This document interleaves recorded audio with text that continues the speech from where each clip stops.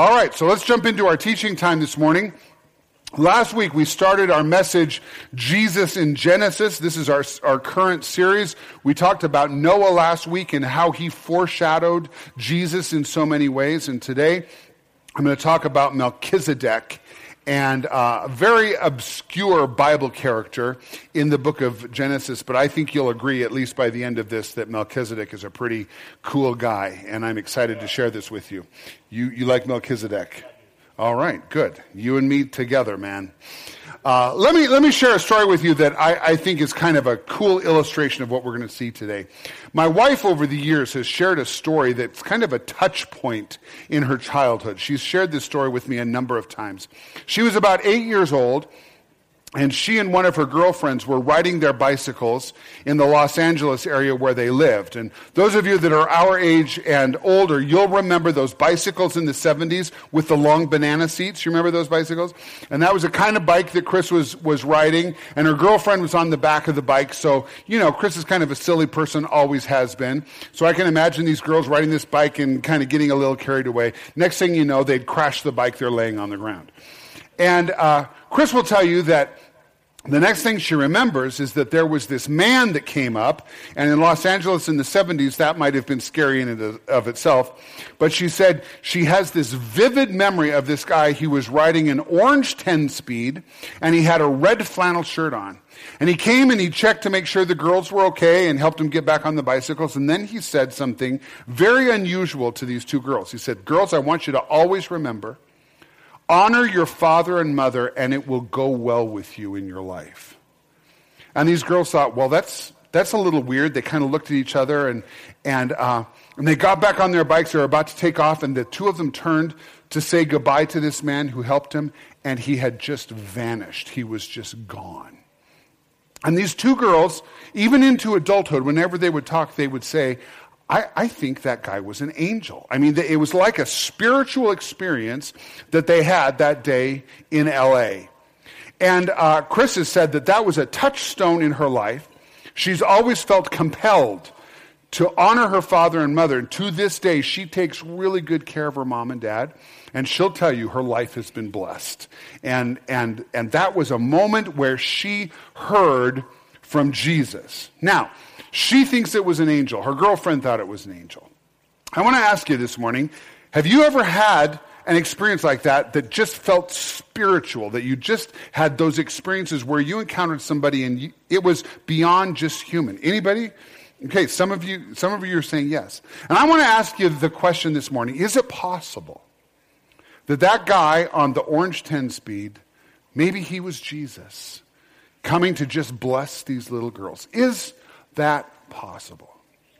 And this is what we're going to see today in the book of Genesis, chapter 14, in the life of Abram, when he has one of these encounters that is just so unusual and definitely spiritual. So let me set the story up for you. Abram was living in a region called Hebron. And I've got a map for you here so you can kind of see that. Down here in the southern part of this map is a region called Hebron. I don't know exactly where Abram was living, but it was somewhere in that neighborhood. And while he was living in Hebron, a war broke out in the valley to the south of where Abram lived. And this war was between 4 kings from Mesopotamia. One was the Babylonian king. Go back to the previous one, please. These 4 Mesopotamian kings came and they attacked the Jordanian kings that were living down here. These would have been kings of cities.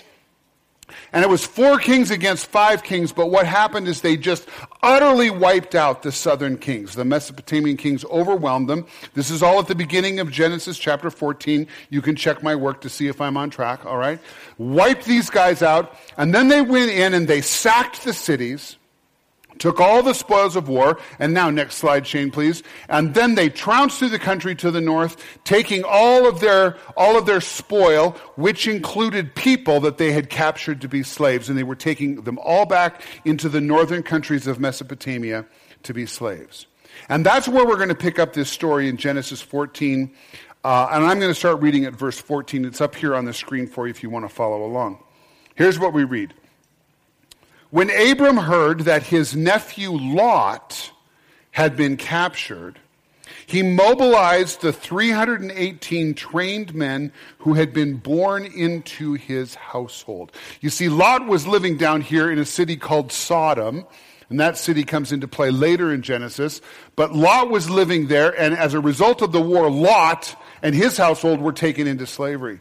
So Abram, with his 318 guys, goes after the 4 kings from Mesopotamia that had just wiped out 5 armies. Okay? Abram had a little bit of chutzpah, if you know what I mean, right? He goes after him. Verse 16.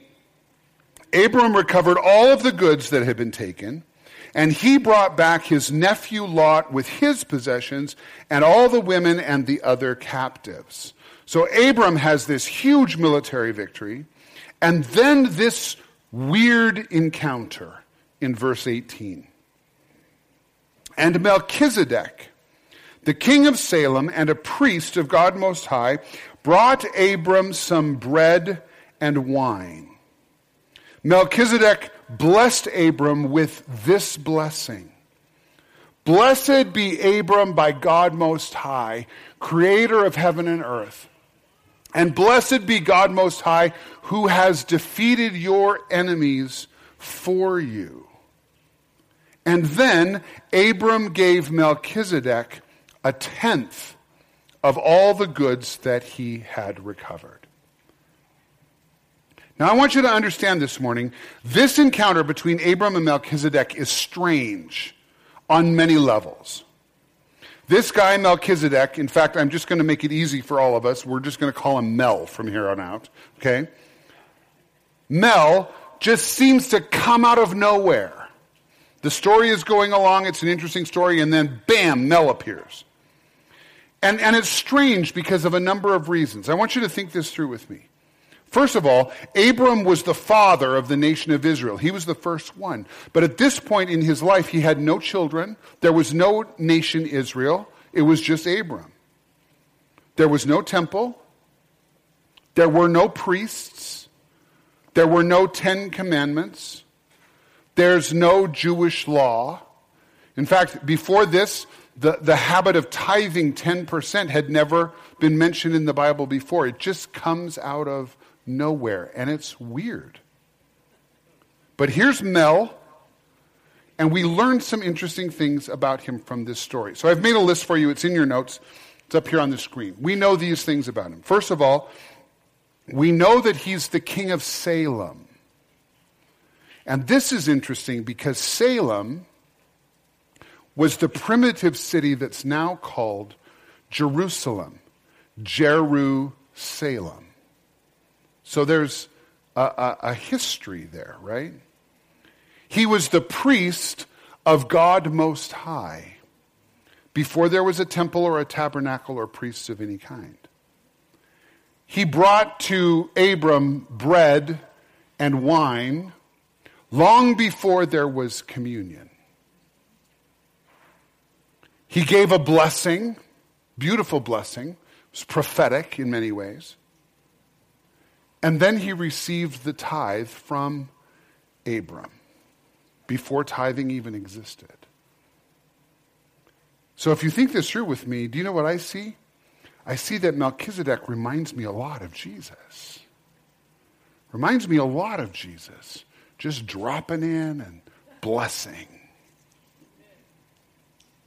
This story has intrigued Bible readers for centuries, though, for another reason. The book of Genesis is cool because there's genealogies, there's stories, there's characters, and you see everybody making appearances and coming back later. Everybody in Genesis just seems to be connected all over the place, except not Mel. This is the only place we see Mel. We don't read about anything before him. We don't read anything about him afterwards. He just appears in this story. He does his thing, and then he's gone. But he really reminds me of Jesus. Now, we get more information about Mel from a book in the Bible that was written more than 2,000 years later. Genesis, of course, you probably know, is the first book in the Bible. And we read about Melchizedek again in the book of Hebrews, almost at the end of your Bible. At this point, Jesus has already come.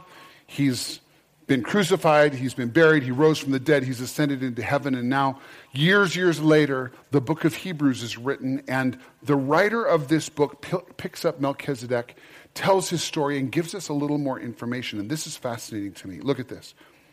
Hebrews 7 says, Melchizedek was king of the city of Salem, and also a priest of God Most High.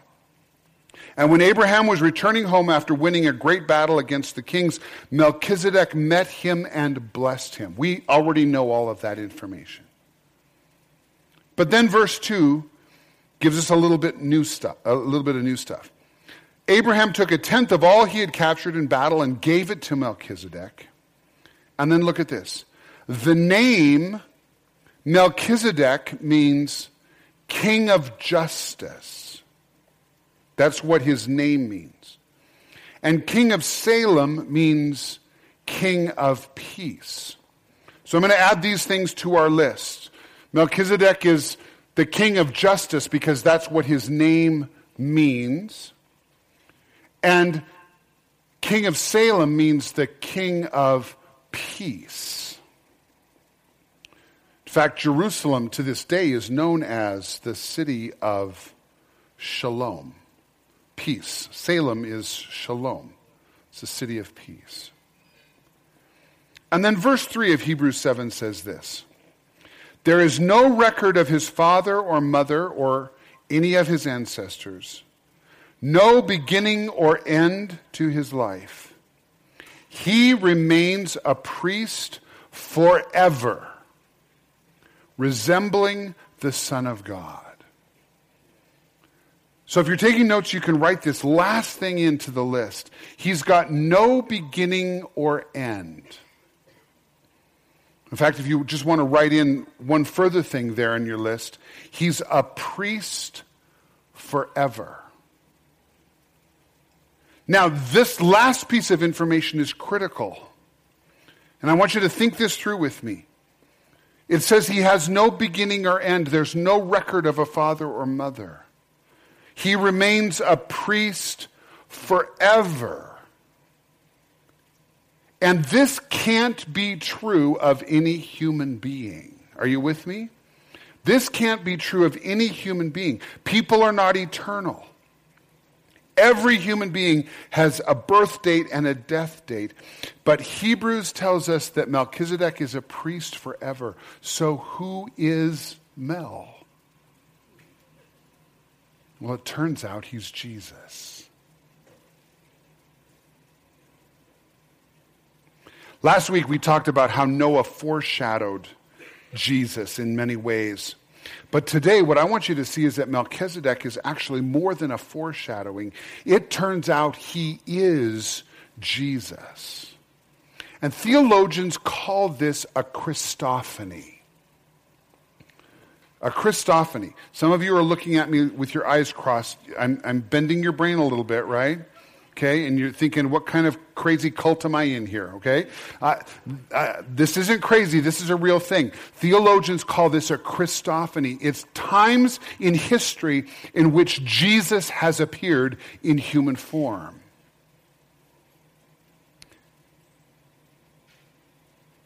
And this might be a little hard to comprehend because we think of Jesus in human terms. At Christmas time, we celebrate his birth. At Easter, we celebrate his death and his resurrection. He has a beginning and an end. But the Bible tells us that wasn't the beginning and that wasn't the end. Jesus is eternal, right? Jesus was present at the moment of creation. When God spoke everything into creation, Jesus was there. In fact, it says that Jesus is the Lamb of God who was slain before the foundation of the world. Jesus is not confined by time or space. He is eternal, and so we see him showing up every once in a while when you don't expect him to show up. This is what Jesus does. He blesses. He brings the bread and the wine. He heals. He restores. And it's just really cool to see Jesus doing that throughout the Bible story and in our lives today. In John chapter 4, we see Jesus showing up unexpectedly. John chapter 4 tells the story of a woman from Samaria who came to a well, and she came to draw water, and she encountered this Jewish man. She didn't know who he was. They began having a conversation. Eventually, they started talking about who the Messiah is and when he was going to come, and they're having this little banter, and all of a sudden she realizes she's talking to the Messiah. Turns out it's Jesus. The same thing happened to Saul on the road to Damascus. Jesus has already ascended into heaven after the crucifixion. He's gone from this earth. And Saul, who's a Jewish Pharisee, is running around persecuting Christians. He's arresting them. Some of them he had put to death. He's a violent man. He's a religious zealot. And he's on his way to Damascus to do more of the same. He's got letters authorizing him to arrest Christians. And on the road to Damascus, this brilliant light shone out, and it was so strong, it was so violent that it knocked him to the ground. And Saul cried out, "Who are you, Lord? Who are you, Lord?" The Bible tells us really clearly. Turns out it's Jesus. Unexpected, not supposed to be there, but Jesus isn't confined by time and space. He shows up, and he's there.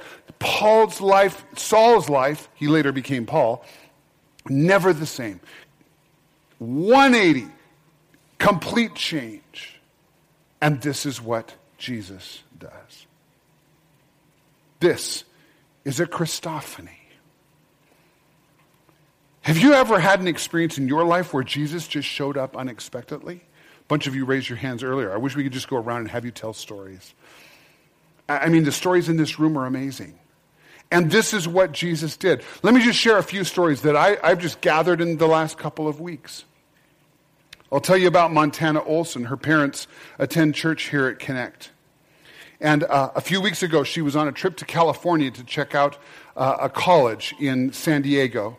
And as she was driving through Utah, she had car problems, and she was stopped because she had to get her car repaired. And she was hung up. It was inconvenient. Her mom was worried. We were praying, and you know, she's just a kid on this long road trip, and everybody's worried. But when she finally got back on the road, she was about to cross the California border, and she runs into a huge accident that occurred about the time she should have been traveling through that section of road. Is it possible that that was Jesus interrupting her trip so that she wouldn't be involved in that accident? I kind of think it was, because this is what Jesus does. He shows up unexpectedly. He blesses. He brings bread and wine. He heals. He restores. Let me tell you about Claudia Gettle.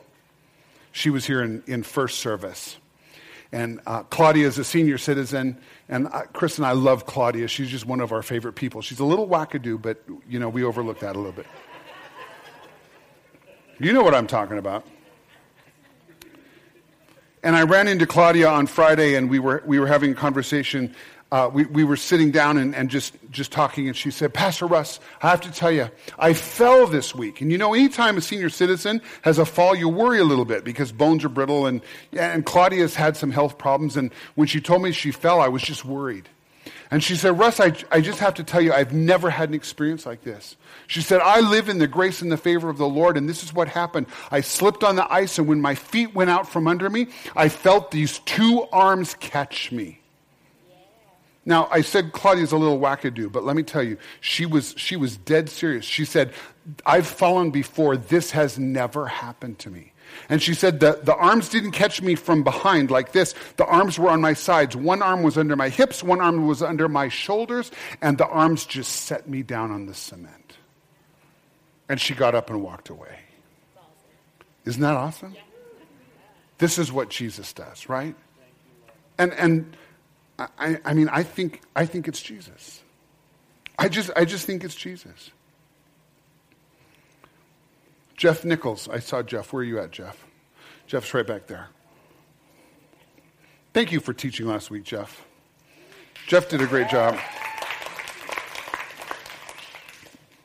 Jeff has shared this story with you, some of the parts in weeks past, but this is powerful illustration of this principle.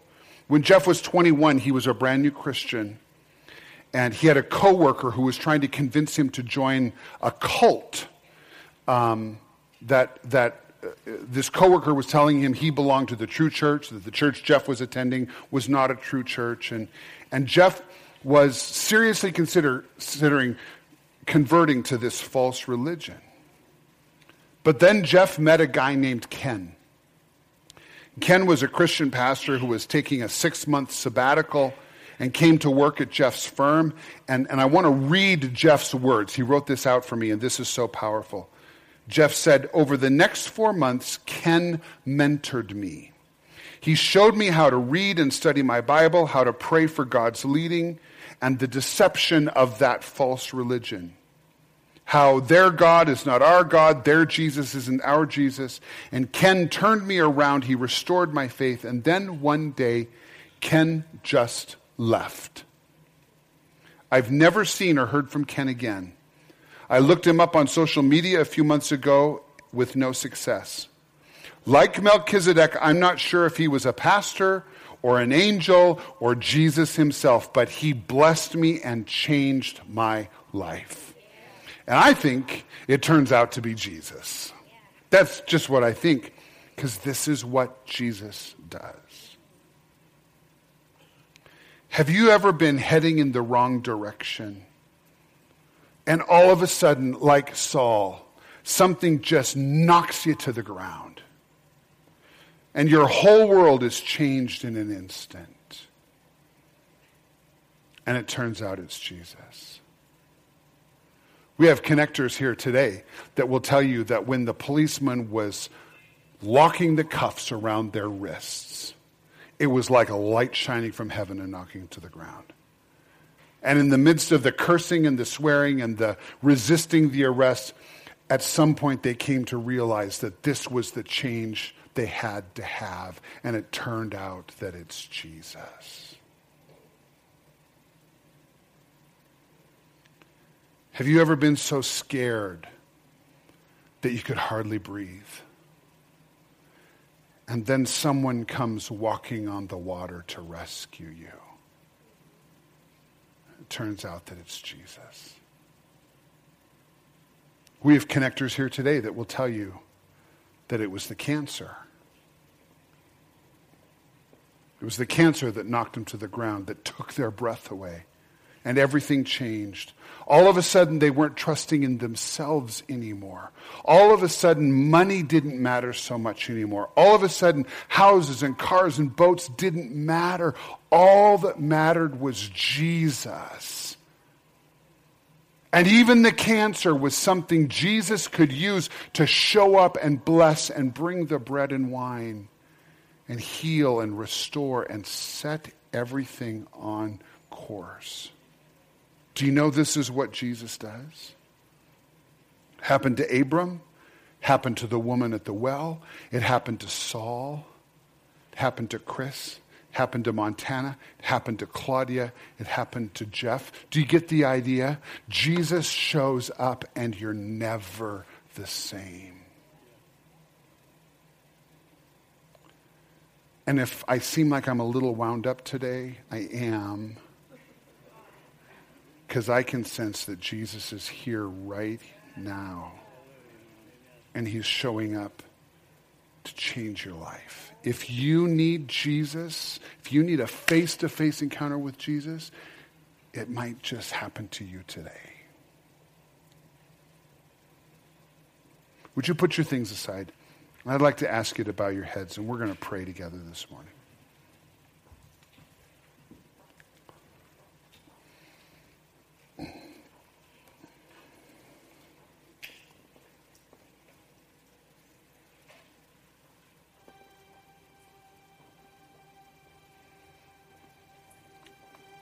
Jesus.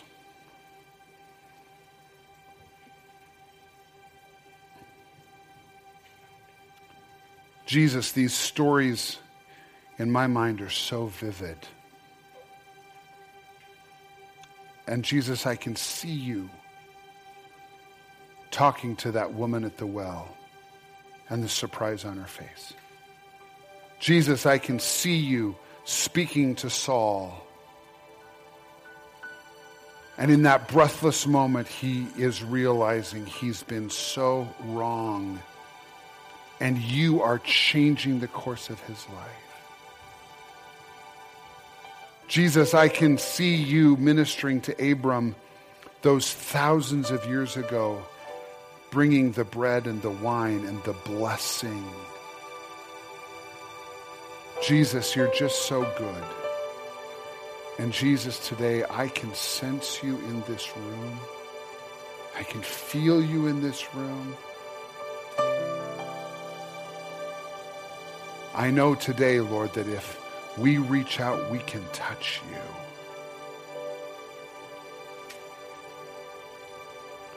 And I want to ask you, Jesus, in faith today, will you just come and bless us with your presence?